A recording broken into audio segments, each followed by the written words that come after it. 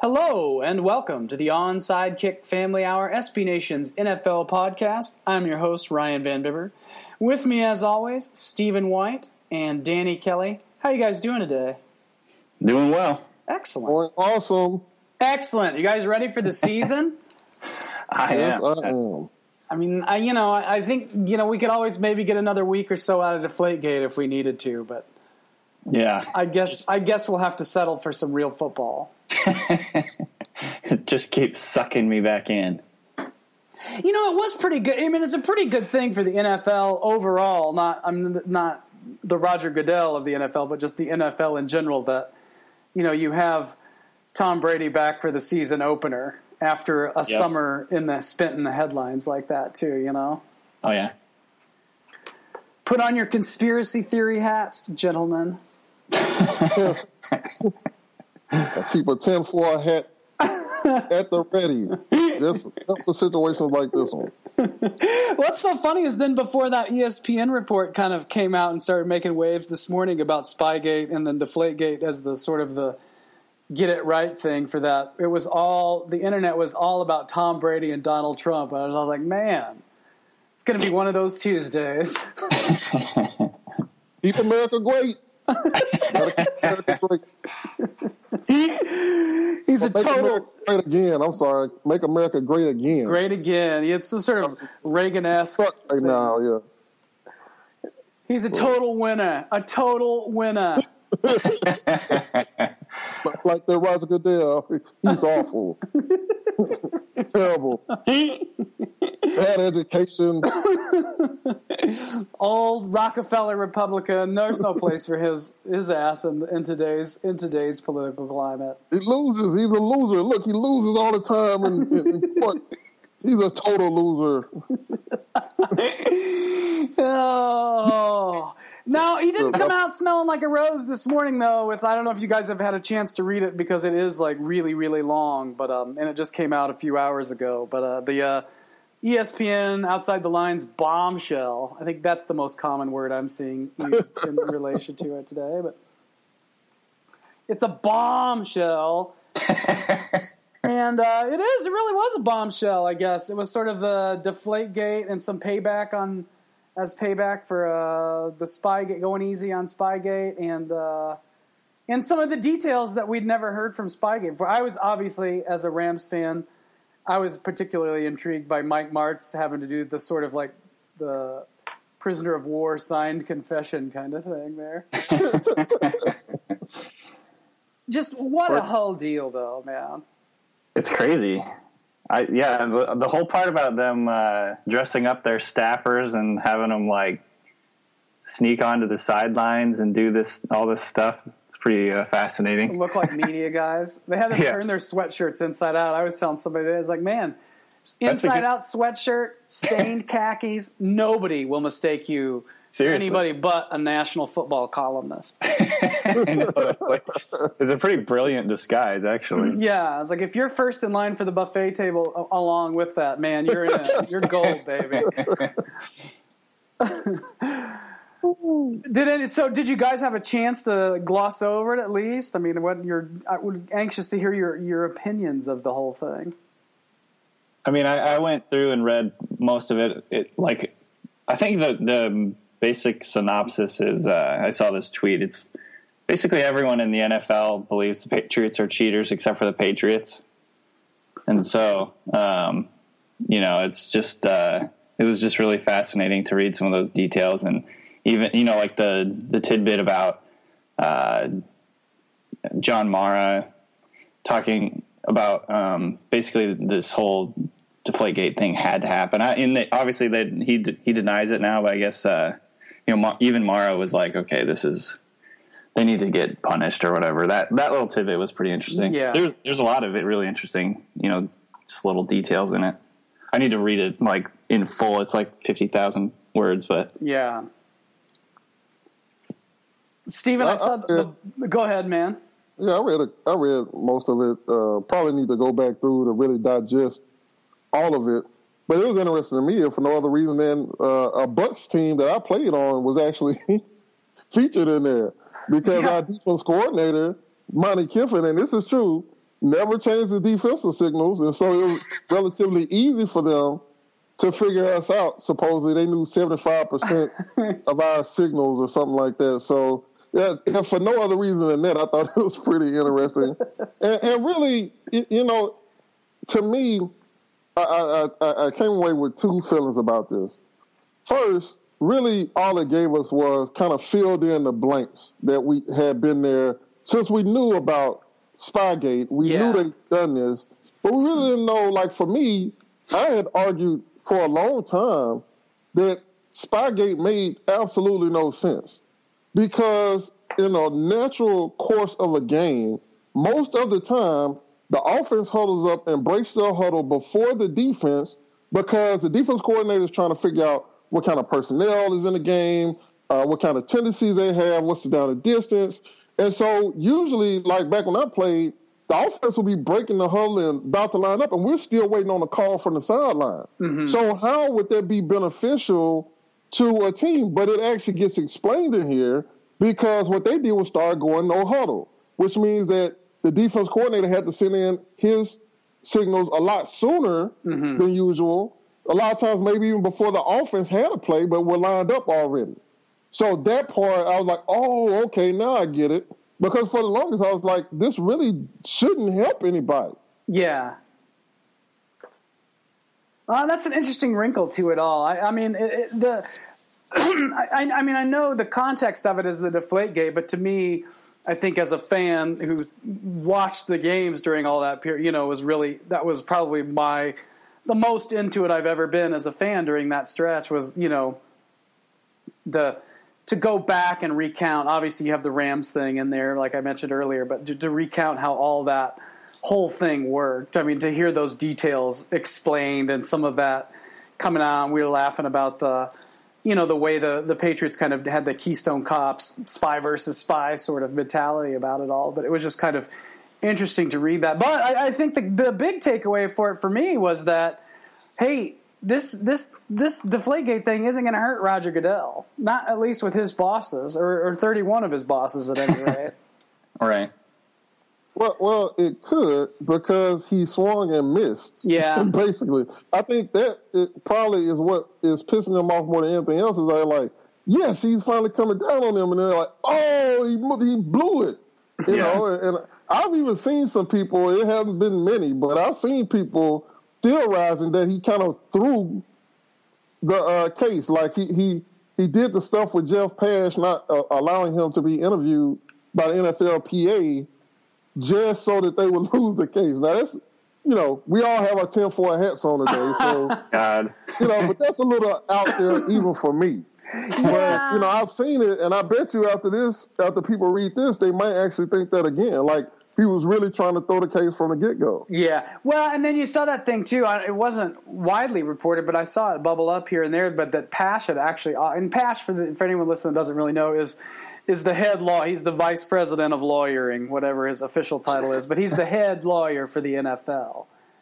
And he actually, I guess, reportedly offered to resign in the wake of the Deflategate stuff.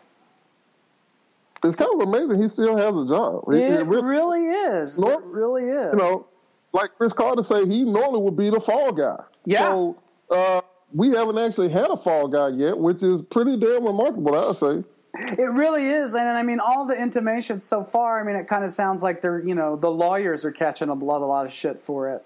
The NFL lawyers for the way they had handled it and the way they kind of had walked into the case against Brady, especially. So, I don't know if we'll see any changes on there. But then on that interview with Mike and Mike, Goodell, he talked about taking himself out of the process, but he didn't talk about. I mean, he was not about to say, yeah, we should have a third-party arbitrator when it comes to player discipline cases, though.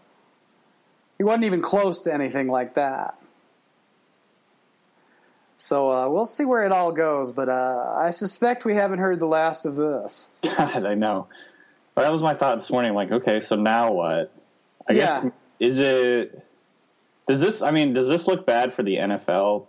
Does this look as bad for the NFL as it does for New England, or is basically New England going to come out of this looking bad again? Like, is this like another court of public opinion, I guess, huge shot, like the way they released the Brady phone destroying thing.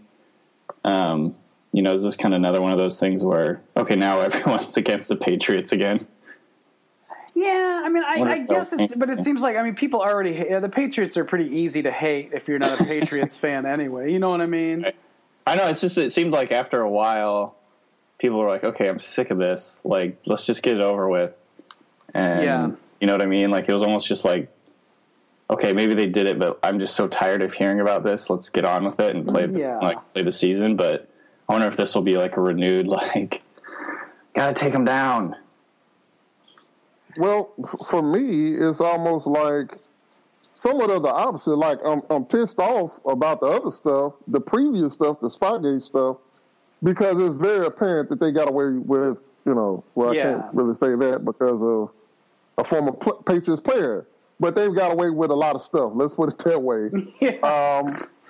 But in this situation, it does look like, they swung back so mightily just to fight against this view that they had given them a pass. So to me, it seems more likely that, yes, this was a bullshit case from the get-go, only meant to kind of get the rest of the owners off of Goodell's back. Yeah. Well, and, he probably needed a little bit, besides just the Spygate thing, it's like to shore up support a little bit among your constituents. When you're Goodell and your constituents are the owners, you've fumbled the ball on Ray Rice and Adrian Peterson and Bountygate and the other stuff between, ever since the 2011 collective bargaining agreement. This is a good way to kind of get one back in the win column, I guess, from that perspective. And you see this time and time again with the NFL and player discipline. It's always a reaction. It's always from a reactionary place. It's not, it's not like PEDs or even the drug policy, which has the steps, and whether you agree with it or not, has the steps in it. Like, you violate, you fail a test, X happens to you. But this is sort of like, it's like with Ray Rice. It's 2 games, and then it's indefinite. As soon as a videotape comes out, it goes from 2 games to indefinite suspension.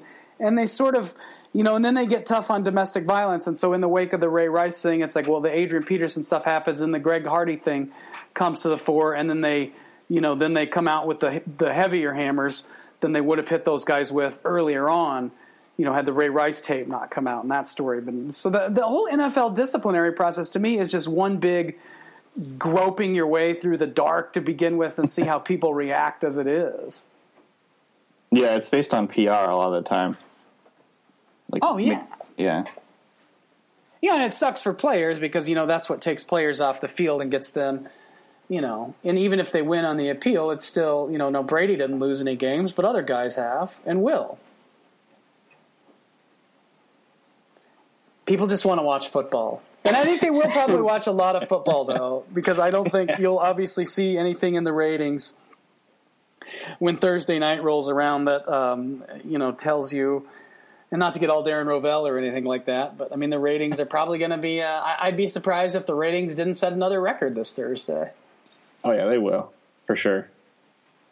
That was a perfect segue. That was a good segue. People just want to watch football. Yep. Well, now we can talk about football. Well, I thought, this would be kind of a nice little opportunity for us to do some season preview stuff. So, a chance to look dumb. That's right. That's right. Let's get on the record. Sure. Yeah. Say some things we're going to regret come January. I'd like to be as vague as humanly possible here. Keep this as recording. All right, well, let's stay in the AFC then, since we talked about the Patriots. I guess the obvious question, are the Patriots still the class of the AFC this season? Would they be your pick, or at least among, 2 or 3 teams that you'd feel good about picking to win a Super Bowl this year, at least go to the Super Bowl? Yeah, for me they are. I still picked them to win the AFC East, even with the Brady stuff still going on. I picked them a while ago. Mm-hmm. This just makes it easier to pick them. I think that the Bills are going to be a lot better, and they could challenge in that division. And even the Dolphins are pretty interesting. But I still think the Patriots are coming out of the East, and are one of the teams in the AFC that could, I think, obviously they still are one of the favorites of the AFC. Yeah. Steve? I'm leaning the other way. I really think that, look, we know that it's hard on teams coming off a Super Bowl in the first place, right? Yeah. For whatever reason, some guys leave, like Darrelle Revis. They lost Brown as well. Some guys get fat and a little lazy. They've lost a lot of leadership with Vince Wilfork being gone. This is a much different team than the one that won the Super Bowl a few months ago. Mm-hmm. And yes, Brady's going to be able to play, but I'm sure it's been mentally and emotionally taxing on him and people around him in that locker room up until this point. So the division is much stronger, probably as strong as it's ever been now, from top to bottom. You can't really find a weak link. I think that the Bills with Tyrod Taylor are going to be very dangerous. We know the one thing that actually does get to Tom Brady is pressure up the middle, and the Dolphins just so happen to go out and get Ndamukong Suh. So there's just a lot of upheaval, I would say, in that division that makes me think not only will they maybe not even contend for a title, they might not contend for the division title this year. That'd be a pretty dramatic shift because, they really just kind of have walked to those division titles for the most part for the last decade, Oh, absolutely. But like I said, I don't think I can ever remember a time, not in my lifetime, when their division has been any stronger than it is right now from top to bottom. Yeah, and especially for the parts aimed at sort of controlling Brady. Because, I think, like you said, too, the Patriots' defense isn't going to be quite as good as it was last year. Now, they can always scheme and scam their way into looking a little better than maybe the sum of the parts with what we've seen in the past. But this has been, you thwart Tom Brady, and those teams have a lot of ways to do that. Then suddenly it's a whole different stretch of ball games there. Man, if the Bills end up winning the division, Rex Ryan's going to be pretty fun to watch. Oh, yeah. As long as you weren't one of the teams that he beat. They're gonna right, yeah.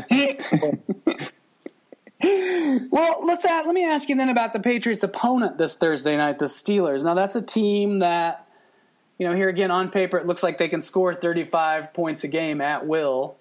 When and I know they're without Le'Veon Bell for the first 2 games of the season, but once he comes back, they've got him hopefully the rest of the way, and Martavius Bryant will be back after 4 games, and you've got a pretty deep group of receivers there. But there's questions about that defense. I see it seems like people are kind of split between the Ravens and the Steelers in the AFC North, but I think what we see out of Pittsburgh's defense this year could go a long way to determining whether or not they can, have a deep run into the playoffs. Stephen, what are your thoughts? I was going to ask you. The change in defensive coordinator is obviously big, especially when you've had a guy like Dick LeBeau there for as long as you have. They've had him, and then you also have guys like Polamalu's gone, Ike Taylor's gone. This is a different looking team on the field. Yeah, I think that's the biggest problem. It's going to be a talent deficit on defense. They still don't have a pass rusher other than James Harrison, and he's almost as old as I am. So who knows if he holds up physically this year? Anyway, I think the young middle linebacker, inside linebacker Ryan Shazier is very talented. So their linebacker core off the ball is pretty good.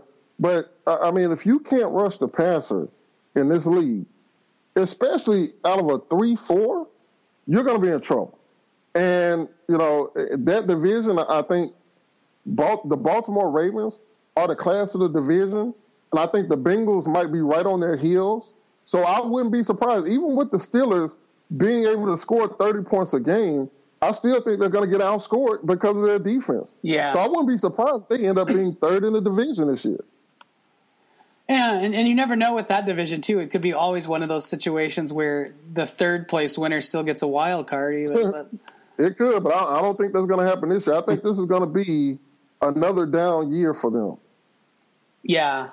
Well, and especially with the shift, like we just talked about in the AFC East. With 3 teams in the AFC East, all much improved as they are, I mean, that even then, not just the Patriots issue, but the wild card race looks a lot different because suddenly you can't count out those other three teams in the AFC East like you used to kind of be able to. Absolutely. Now, Danny, you started to say something about the Steelers? No, I was just going to say that, obviously the defense is the huge question for them because we know they can score, and I think that's the reason I picked the Steelers to win the division is just, their offense is just so ridiculously good. Mm-hmm. I could see them doing like what the Cowboys did last year, which is, skate by with like a less than stellar defense because their offense was pretty dominating. And so that's kind of what I had in mind when I picked the Steelers. But I mean, again, I agree with Steven that there's a huge question on defense, and that's why I was saying earlier, like, this is going to make me look stupid probably picking this. But, I mean, that's just kind of like what my mind was picturing is just kind of controlling the game from the offensive side of the ball, kind of how they've done. And, so that's why I picked the Steelers in that division. I think the Ravens will be the wild card out of that division. Safe choice. A safe choice. All right, let's go into the AFC South. It's hard to see, for me at any rate, any other team winning the AFC South besides the Colts. However, over the weekend, this wasn't a big story over the weekend, kind of considering the roster cuts and everything else that was going on in the league. But there was the report from ESPN or the Indianapolis Star rather that came out about tension between Ryan Grigson and head coach Chuck Pagano over Pagano's contract. This is the last year. He's what you call, quote unquote, a lame duck because he's coaching without an extension. And Grigson is a little more secure in his contract situation. And there were reports that Grigson was making lineup decisions for the coach, and specifically the starting center job last year, making some kind of questionable moves on this is all according to report, so take it for what you will. But it looks like Indianapolis is going for broke this year, especially when you look back at what they did in free agency. Is it going to work out for them, Danny? Do you see the Colts kind of transcending that? Can they get past Can they get to the AFC Championship again and have a better shot of winning it? I think that they're going to be the team to beat in the South. Obviously, I don't know if I have as much confidence that they can get back to the AFC Championship game this year. It's the same thing. You always hear about this, like the discord between GM and coach that's huge, and that's kind of what happened in San Francisco.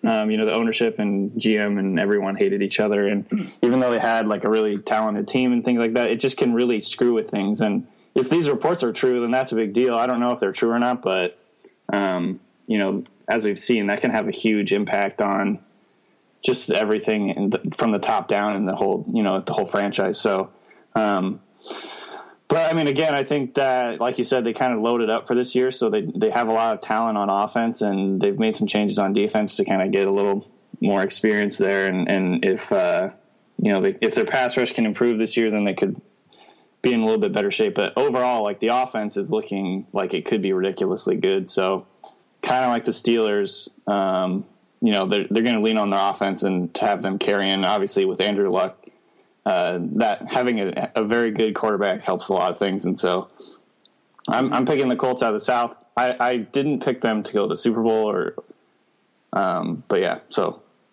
definitely going to win the division, though. Steven, your thoughts on the Colts?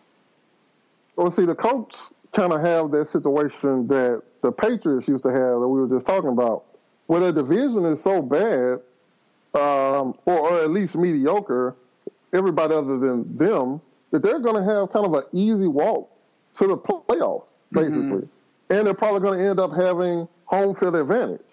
And that was huge when Peyton was there. That's been huge for Tom Brady. And that's going to be huge for the Colts. I do worry about the tension between the head coach and the front office or whatever's going on with that. I worry a lot more about the fact that Art Jones is hurt and out again for the year, and their run defense is still an issue. But they did get some kind of good news. It looks like Robert Mathis may be ready to go this weekend. Oh, so wow. It'll probably be on a limited basis. But that was also one of the big problems they had last year on defense, is they couldn't rush the passer either, kind of like the Steelers when Robert Mathis went down. Well, they went out and got Trent Cole, And so we know he's going to give you close to double-digit sacks most years. You get Robert Mathis back. Now, at the very least, you know if you can get them to 3rd and long, which is debatable with their run defense, but if you can't get them there, you can probably get off the field because they have a pretty good secondary as well. So they've upgraded on offense. We know that. Their offensive line is still a little bit of a question mark, but I do think they'll play better. You kind of mentioned the center situation. Yeah. I like Khaled Holmes. I wrote him up for my breakout player. I hope that the GM doesn't mess that up because I do think he brought some stability to that unit heading into the playoffs last year. So I think that the offensive line, while a question mark, will play better than people probably think. And I think that, if Robert Mathis can stay healthy, they are going to be by far the class of the division. And then they'll kind of, they might hit some headwinds along the way, but I think they should coast into the playoffs and have home field advantage, at least in the first round. Yeah. Is Houston, Houston to me just doesn't quite seem, the quarterback situation is still a little iffy for me to comfortably predict that. Now they could contend for a wild card, but I just don't know that they could contend with the Colts at least for the division win there. You have no quarterback still, to me. Yeah. No disrespect to their quarterbacks. I just think they're pretty average. And Arian Foster is hurt. Yeah. And I hear all these great reports about him coming back early. But look, man, he had surgery on his groin. His groin. He's a running back. You kind of need those muscles to be 100% to make those kind of cuts that he makes that we love to see him make. So, I'm just not convinced until I see it that even when he comes back off that surgery, he's going to be the same guy. So you got an offense that depends on the running game without your number one runner and some pretty average quarterbacks. That's not a good thing. Yeah. I wonder how much longer we're going to see Arian Foster produce like we're sort of used to seeing him produce. It's always the cliff that you got to look out for, He's 29 right now. This is his age 29 season for all intents and purposes. Now, he's been, he's had 8 games in 2013, 13 last year. He missed some time. It's just sort of, it seems like it's kind of that drip, drip, drip. But, but he was still, 4.8 yards per carry last year too. Yeah, he still accounted for a lot of their overall yardage and everything last year. And so, like you said, he's had some injuries over the years, but he's still producing at a really high level even last year. Yeah. But with the running back thing, it's always like that cliff, you don't really see much drop off, and then all of a sudden they are terrible. Yeah. Traditionally, so. Well, and like Steven said, with a groin, that's where you get concerned because it's not an easy thing just to pop back from, especially for a running back who needs that. Right. To make those cuts. No, I don't want the Jaguars fan coming for me. So I'm gonna, Duval, they're a real rowdy bunch on Twitter. So I will say that I think Bortles, will continue to develop this year. I just don't think he's ready to be, anywhere near elite. I think he'll take some strides forward. Yeah. I like some of the things he did last year. But I don't want them to say, he's not average. Okay. You're right. He's young. He's going to make some strides. But it's a little too early yet for me to say he's, anything above average yet. Well, and they've got a tough start because what is it, 4 games? What is it, about 4 games or so without Julius Thomas to start the season? A guy who really probably should be, a young quarterback's best friend in the lineup. Allen Robinson should have a bigger season. He looks like a good talented receiver, but he's also just a second-year wide receiver too. Right.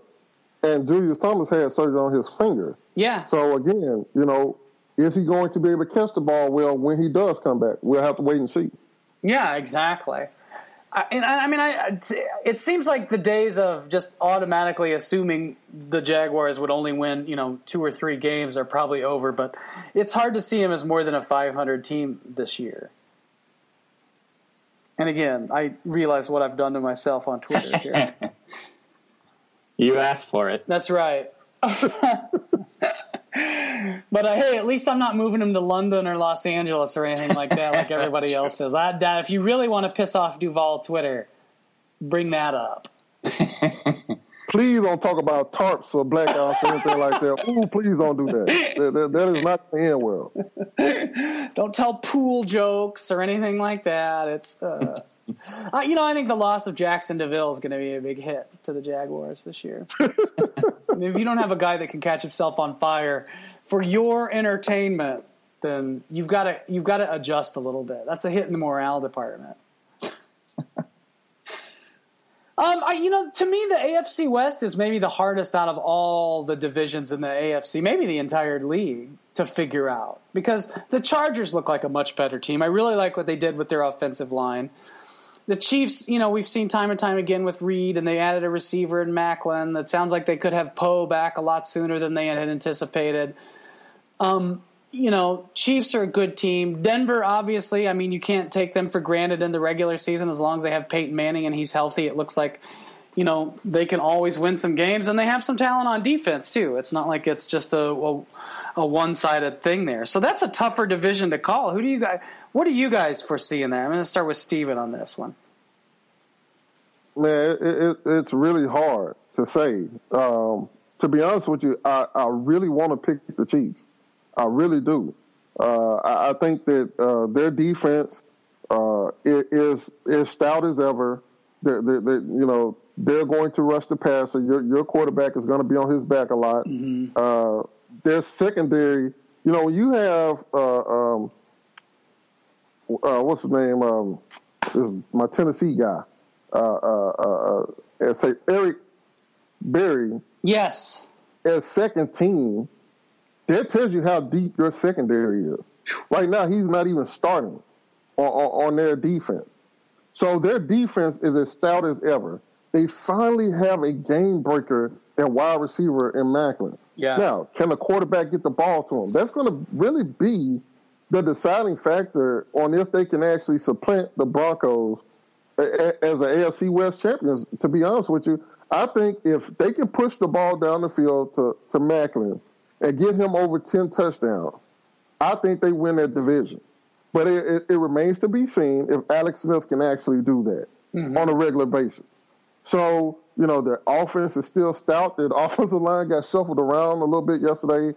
Eric Fisher going back to right tackle, which I actually think is the right move. Yeah. It just makes them look bad as far as drafting him with the number 1 pick overall. But I do think it's actually the smart move and the right move for them to do. And the result is going to be they're going to play better up front. So, you can laugh and joke about it all you want to, but they're going to win games because they moved them back to right tackle, I think. So, just from top to bottom, man, DeAnthony Thomas being a weapon on special teams and stuff like that, I think they're ready. I just don't know with Alex Smith. If he can actually utilize the fact that they have Macklin on the team now, I think the Broncos are in trouble. Yeah, that's a good question, though, with Smith. It's always a little bit of a, you wonder about him and how much, how much Reed has sort of camouflaged his limitations. Danny, what do you think about the AFC West, the Chiefs in particular here? Yeah, I'm pretty much in agreement with Steven on this. I think the Broncos are the team to beat in the West, and I really like their defense as well. I think, they're a balanced team, and obviously a lot depends on what happens with Peyton Manning in terms of is he the same guy from the beginning of last year or the end of last year, and how big of a difference how big of a deal were his injuries last year. I think that's the big question, but they're still a balanced team. They can run the ball and they have a good defense, so I like the Broncos in the West, but I think I picked the Chiefs as the wild card team out of the West because I really like their defense. Like Steven said, they can rush the passer really, really well. And then their secondary is really underrated as well. So, they're my wild card team in the West. And I think the Macklin thing is going to make a big difference. It's going to change. It's going to. They had no one in the receiver core last year. I think that makes everyone around him better now with Macklin in there. He's the number 1 guy, and I think Kelsey is going to be continue to have his star rise. I think he's a really good player, obviously. So, and then with Jamal Charles, they can run the ball. So they're very, very balanced team too. So those two teams I think are tough. But I'm with you. The Chargers look good. And so that whole division is going to be tough. They might beat up on each other a little bit, and even the Raiders could, obviously improve a little bit this year with the development of Carr. So that whole division looks good. And the Raiders have some interesting players on defense. And Khalil Mack has really come into his own.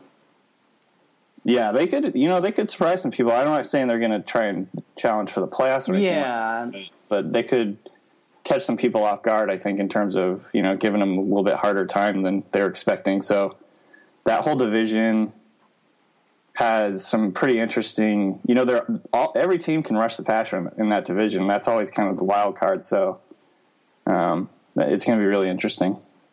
Yeah. Let's go to the other side, the NFC, starting in the East. This is a tough one, too, because I think it looks like it's really between Philadelphia and Dallas. I mean, Washington probably looks like a team that's in contention for the number 1 pick next year, as usual. The Giants, they seem to have some kind of limitations. I don't know. The Giants precedent hasn't really favored the Giants lately, so I don't know. But really, Philadelphia obviously is a big question mark because everyone wonders what the hell is going to happen, what it's going to look like, given the offseason that they've had, as wild as it was. And then there's Dallas, which is a pretty good group, but did suffer kind of a big blow in the offseason with the injuries to their secondary. So I think that now they have some questions there, with Dallas. But what are you guys' thoughts on that, Danny? When you look at the NFC East, what do you see? Yeah, I think that's a really tough one to call. I had the Eagles winning the division and the Cowboys being the wild card.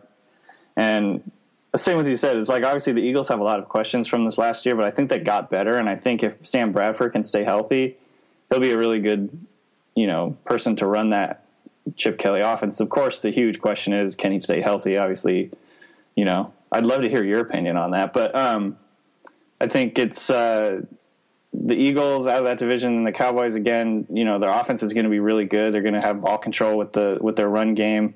It'll be interesting to see what they do with Christian Michael if he plays much. But, yeah, their defense, again, it's kind of the question, and can they kind of do what they did last year and get by with a middling to less than middling defense. And, that's a big question. So I think I'm a kind of a believer in Chip Kelly, even though he's kind of a crazy ass. I think they're going to be a team to beat this year. Steven? I just don't know. Like I'm leaning towards the Cowboys because I think they're the safe pick. Here's my thing about Chip Kelly. And I thought this counted towards the end of last year. Not necessarily that teams were way more successful all of a sudden, but teams didn't look so confused by everything they were doing by the end of last year. And I do think that, it's around the time where teams start figuring stuff out. Now, you can't really go by the preseason because nobody's really game planning to stop him. And plus, with that tempo that they're running right now, you have to actually game plan for that too. Like you have to practice, trying to line your defense up with them going at supersonic speed on offense. But I think schematically, I don't think he's going to be able to out-scheme people as easily as he has the last few years. Mm-hmm. And so if teams have called to him and they can kind of anticipate what's going to happen, I think then I won't say a deficit of talent, but the fact that the talent isn't necessarily where it was, even last year, whether you're talking about the offensive line, I don't think the running backs are better than Shady or on his level, just to be honest with you. I think the wide receivers aren't the same anymore as well. I like Al Gahor, but he's still a rookie. He's going to make mistakes. So this is a team, and then you got a quarterback that's been hurt almost constantly since he was drafted as the number 1 pick. So, I think it was the number 1 or number 2 pick, whatever. Number 1. Close number enough. 1, yeah. Number 1 pick. I just think there's you look at it and you want to believe they're going to put up all these points game after game after game. I think teams are going to start catching up with them this year. And I still don't trust the defense. I probably never will. Just the scheme itself doesn't make a whole lot of sense to me. Maybe they'll work out, maybe they won't. But on offense, I just think, I don't think they're going to be able to outscore people the way everyone thinks they will. But I'm scared to say that. You know what I'm saying? Because I could be wrong. I definitely could be wrong about that. Maybe Sam Bradford stays healthy the whole time. Maybe it doesn't matter that the offensive line, isn't quite as talented up front because people get out schemed. I just think that, look, even the greatest show on turf got figured out eventually. Yeah. And I think that we might be, close to the time where people start saying, okay, here's how we're going to handle this. Let's line up and play. So we'll see. Yeah, and I think that'll be interesting to watch them against the smarter teams too. Like where, I can still see them running over some of the, shittier teams in the league without having much problems with what Kelly's trying to do on offense there. But, when it comes to the smarter teams, the better coach teams, the ones that adapt really well, that's going to be interesting to see how they react to the Eagles' offense, because it's like you say, it's a known commodity now. I mean, people kind of know. They've got 2 years of tape on Chip Kelly at this point. I really think the innovative thing, we'll see if it's if it turns out to be innovative or not, but I think, for all the talk about, Chip Kelly's going to change the NFL, I wonder if the real change that he's changed, where he might have the most impact on the NFL, is with injury management.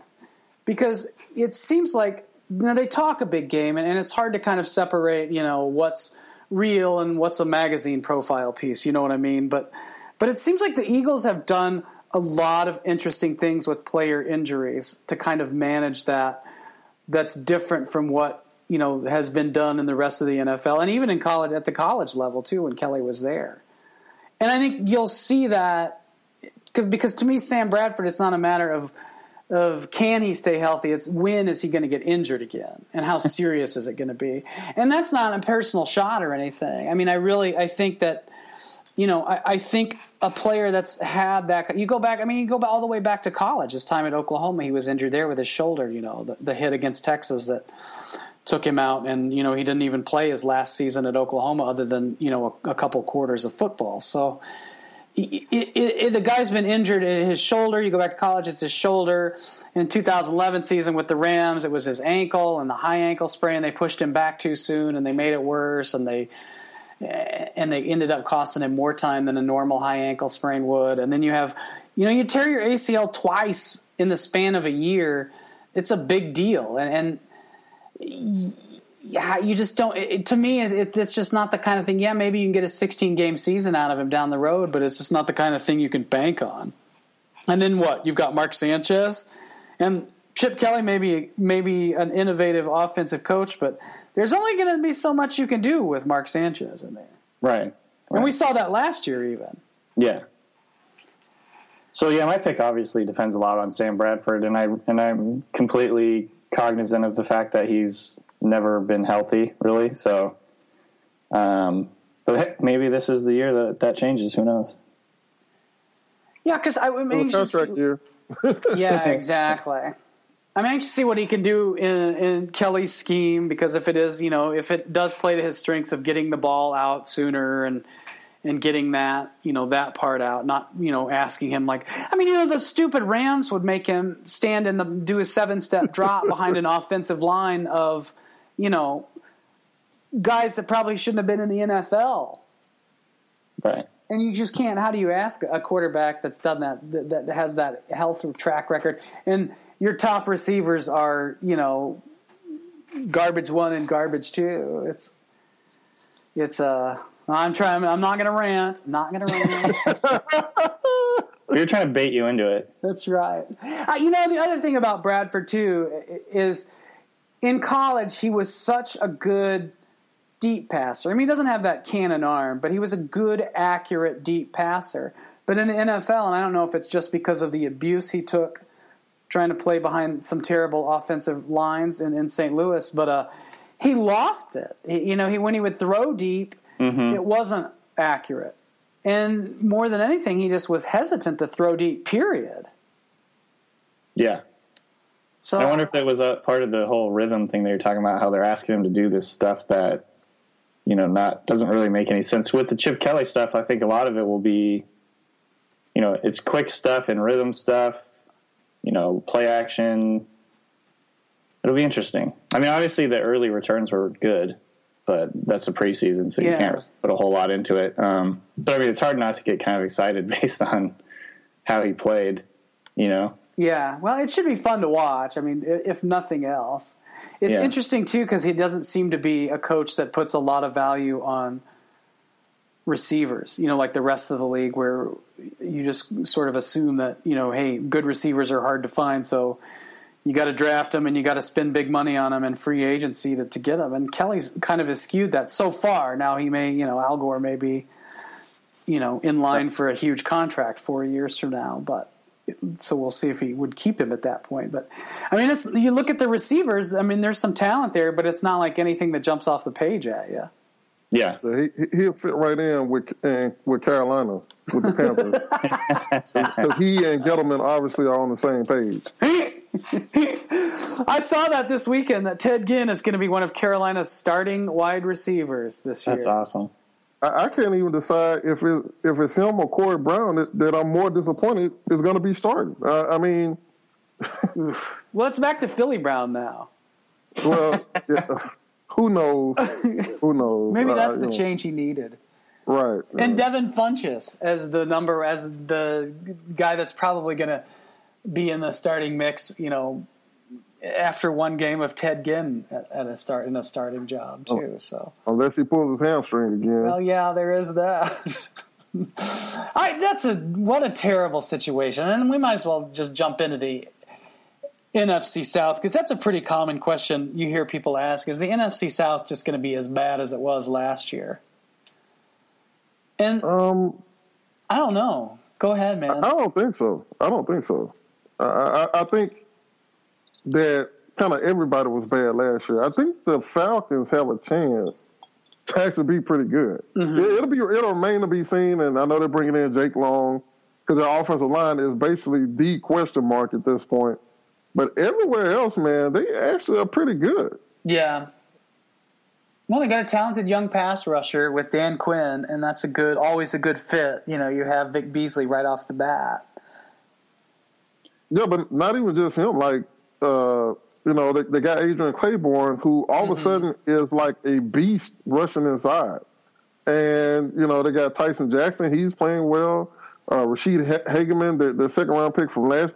Their front four, but it's going to end up being like front six or so guys that actually play. Yeah. Man, those guys get after it. They really can. And their secondary isn't really that bad either. Yeah, that's so. They're basically their linebackers are kind of no-name guys, other than maybe Justin Durant. But those guys can play too. So really, they got a lot of more experience. I think on defense now. Defense used to basically be the liability. They used to be that team trying to outscore everybody, and sometimes they could, sometimes they couldn't. This one time, I think their defense is going to really hold up their end of the bargain. So.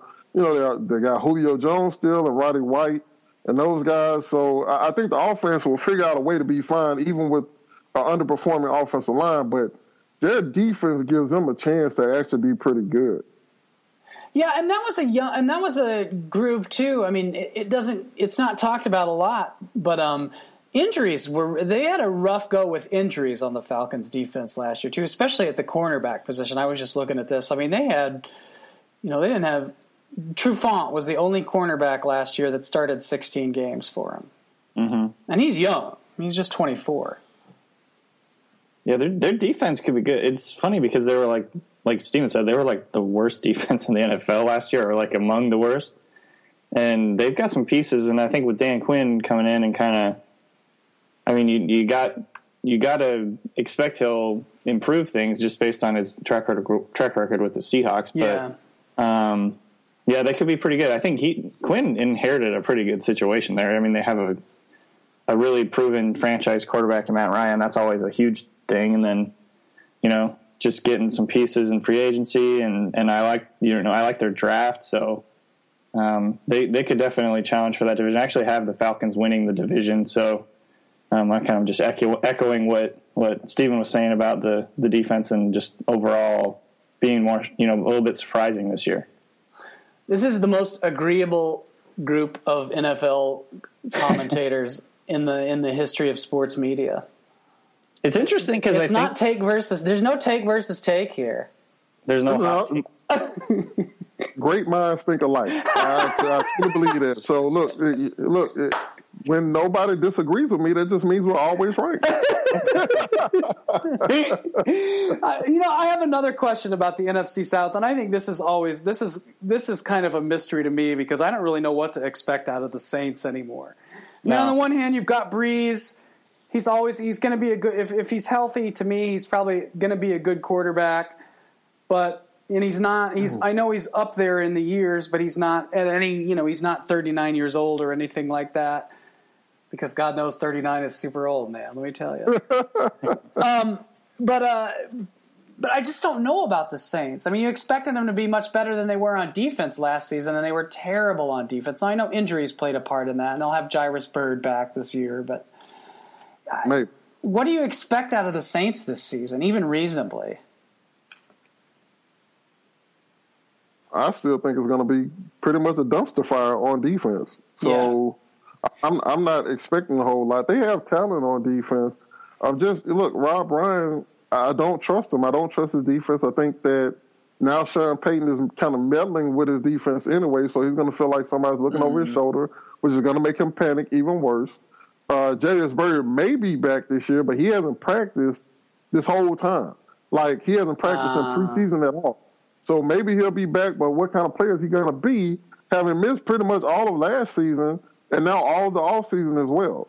So, I like some of the talent, individually. But as a unit, a defensive unit, man, I don't see some kind of great improvement from them this year. And they were pretty bad last year as well. Yeah. The Rob Ryan thing, man, that whole business, I'll have a job in 30, when Dallas got rid of him, I'll have a job in 30 seconds or whatever it was. But, man, he kind of underwhelms everywhere he goes, doesn't he? Yeah, at the risk of sounding too agreeable again, I was going to use the dumpster fire term also. It feels like their off-season has been really, really bad. And, I mean, their offense is awesome and has been historically, but they did just trade away Jimmy Graham, obviously, and that could be a big, detriment to what they do on offense. So when they kind of doubled down on their running backs, too, when they got rid of Graham. I mean, they re-signed Ingram. They brought in C.J. Spiller. And that will be interesting, definitely. I think Spiller will fit really well in that offense. But, just overall, you don't really know what they're doing. It almost felt like they're deciding to rebuild, putting everyone on the trading block. So, yeah, to me, I'm not expecting a whole lot. I'm not putting anything past Breeze because I think he's an amazing player and he will continue to be really, really good. But I just think overall it was a little bit confusing what they were doing this offseason. So yeah, I don't expect a whole lot from them this year. I guess we'll maybe in 6 months from now we can go back and revisit Junior Galette's girlfriend's tweets. Yeah. Oh, yeah. Which turned out was not the most ridiculous group of tweets of player, spouse, girl/girlfriend tweets of the off season, and because little did we know what Washington had in store for us last week. And you can always count on Washington to give you some high comedy. They always put in a little perspective for you. It could always be worse. Hey, Steven, here's a question for you. Tampa Bay, they got their quarterback. Obviously, he's a rookie, so it's probably not reasonable to think they're going to win 10 games or anything this season. But how much improvement are we going to see from the Bucs this year? I just don't know. I think that this weekend will tell me a whole lot about what their season will be like because they got two rookie offensive linemen starting. Yeah. And one of those rookie offensive linemen, the left tackle, who arguably is the most important offensive lineman usually, was in a walking boot last week. Just got out of a walking boot because of an ankle injury.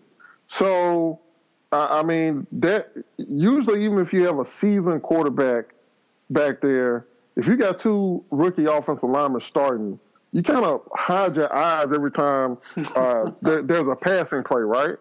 And so now we've shown, because of the third preseason game against the Browns, that if you blitz us, we look terrible. Mm-hmm. So everybody's going to blitz the shit out of us now.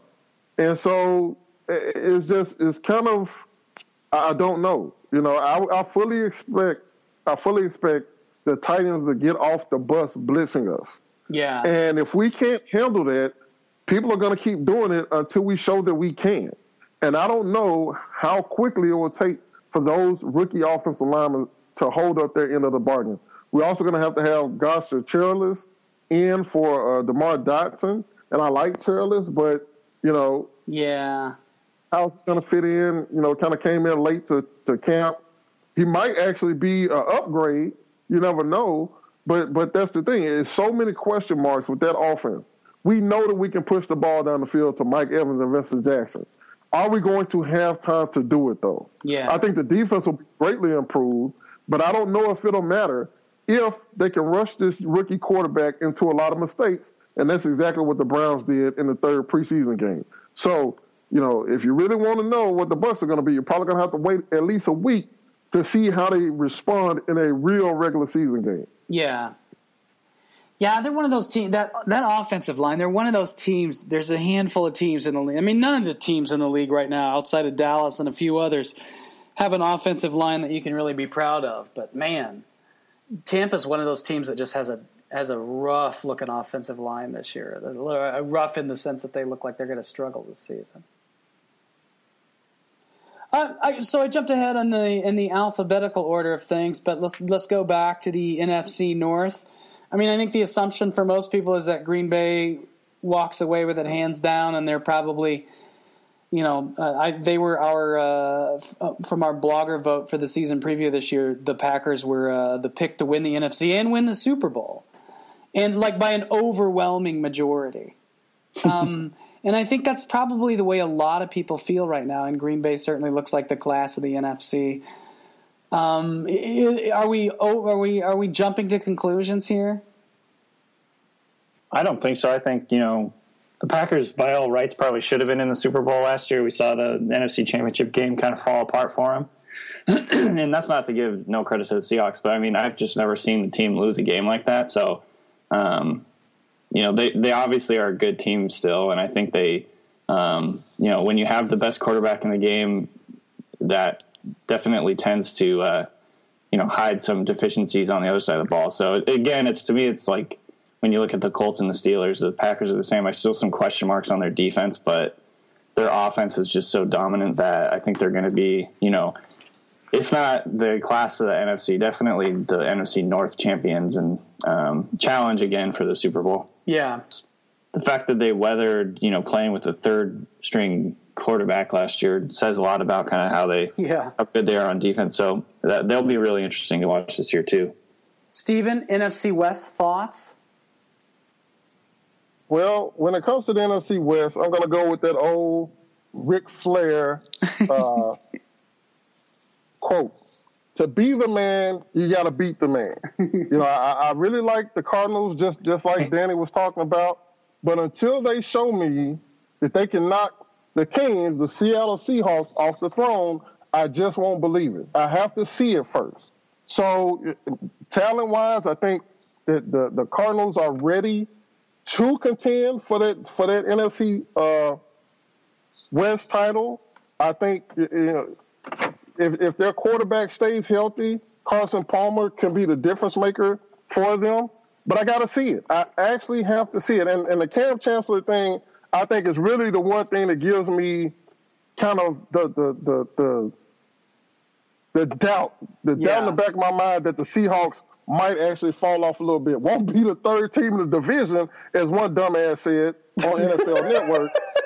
But, you know, they might take a little bit of a step back with Cam Chancellor if he's out for any amount of time. Yeah. But you got to show me. This team, the Seahawks team, went to back-to-back Super Bowls and was a play away from being back-to-back champions. And that team, for the most part, has stayed the same. Picked up Fred Jackson, which I think is actually going to help them. A lot of people think maybe it's just kind of a handout or a charity move. Man, Fred Jackson can still play.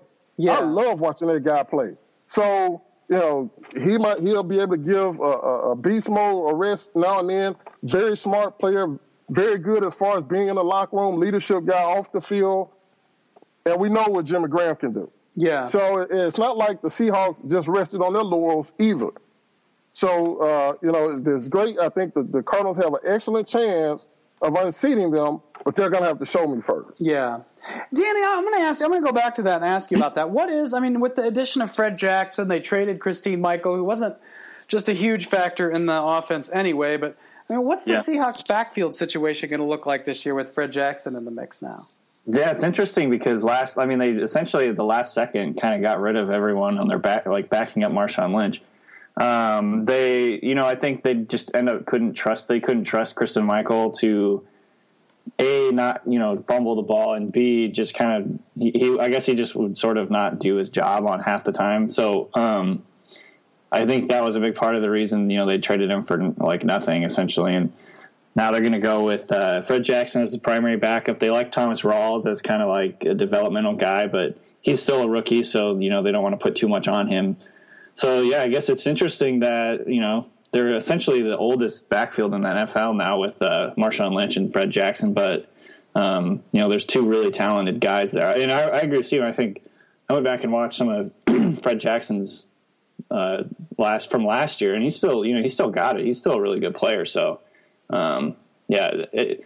It's interesting because if there's an injury, then things could really it would be interesting to see where they went if Marshawn Lynch got hurt. But in terms of their 1-2 punch with Lynch and Jackson, I think they're looking pretty good right now. So it'll be interesting to see what happens. Hopefully Lynch can continue to be sort of ageless, and same with Fred Jackson. I mean, he's 34 years old, so.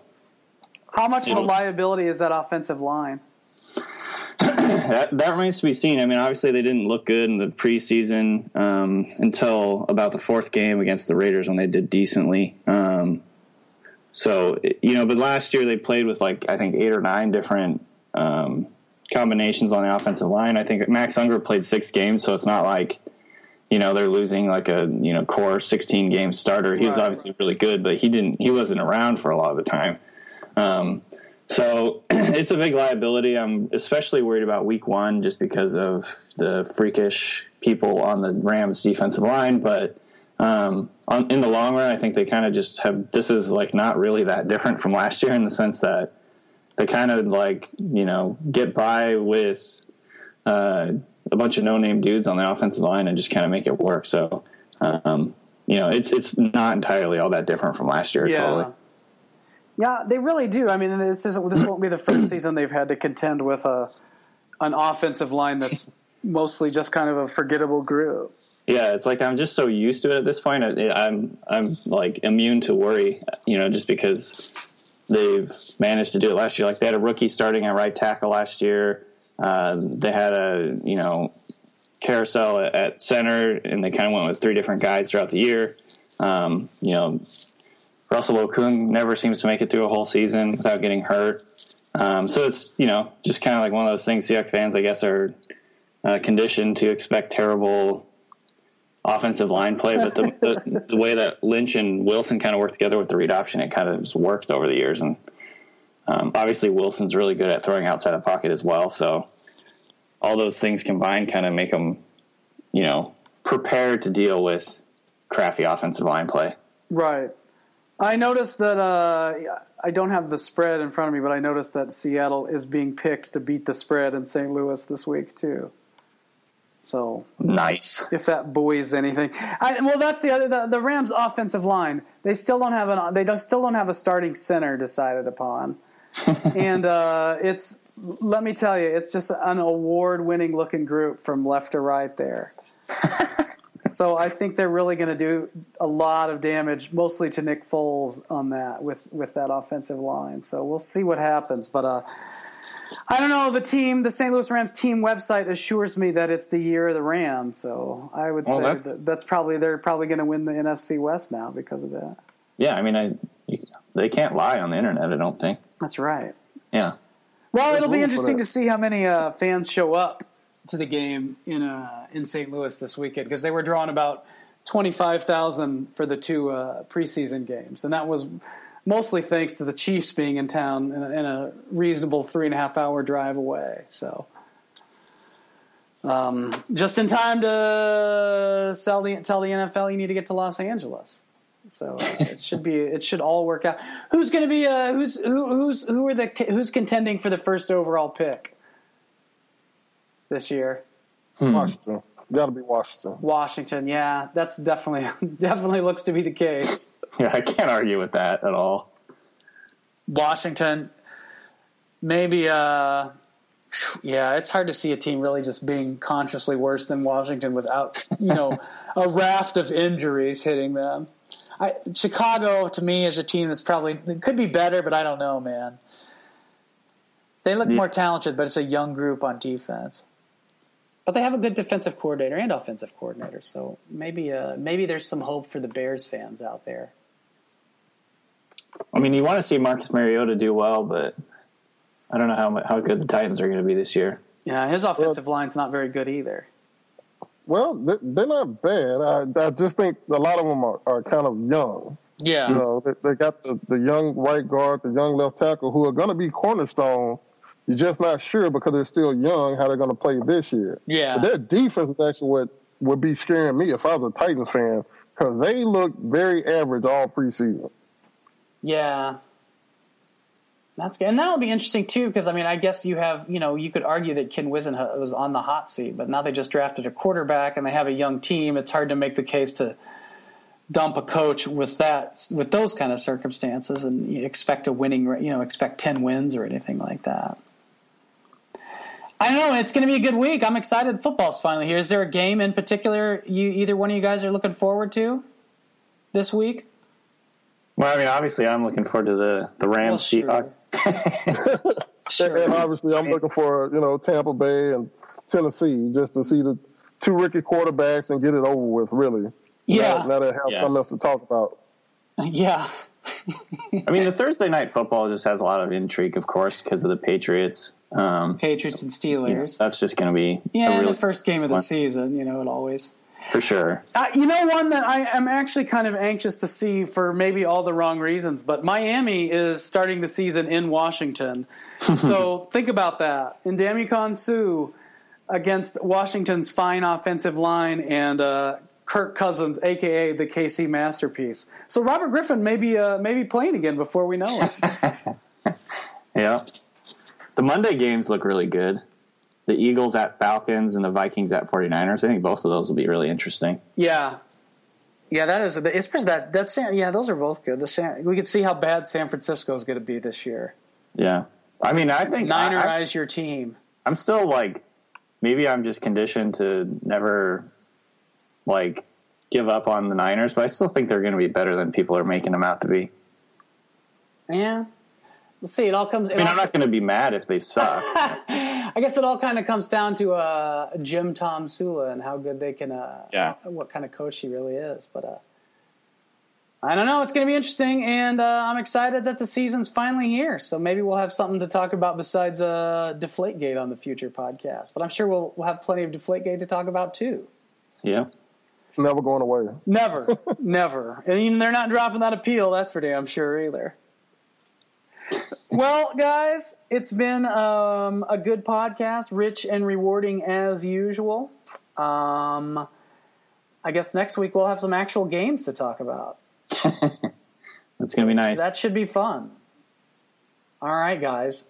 Thanks again for doing this today. And I'm looking forward to starting the 2015 season with y'all. Definitely. Can't wait.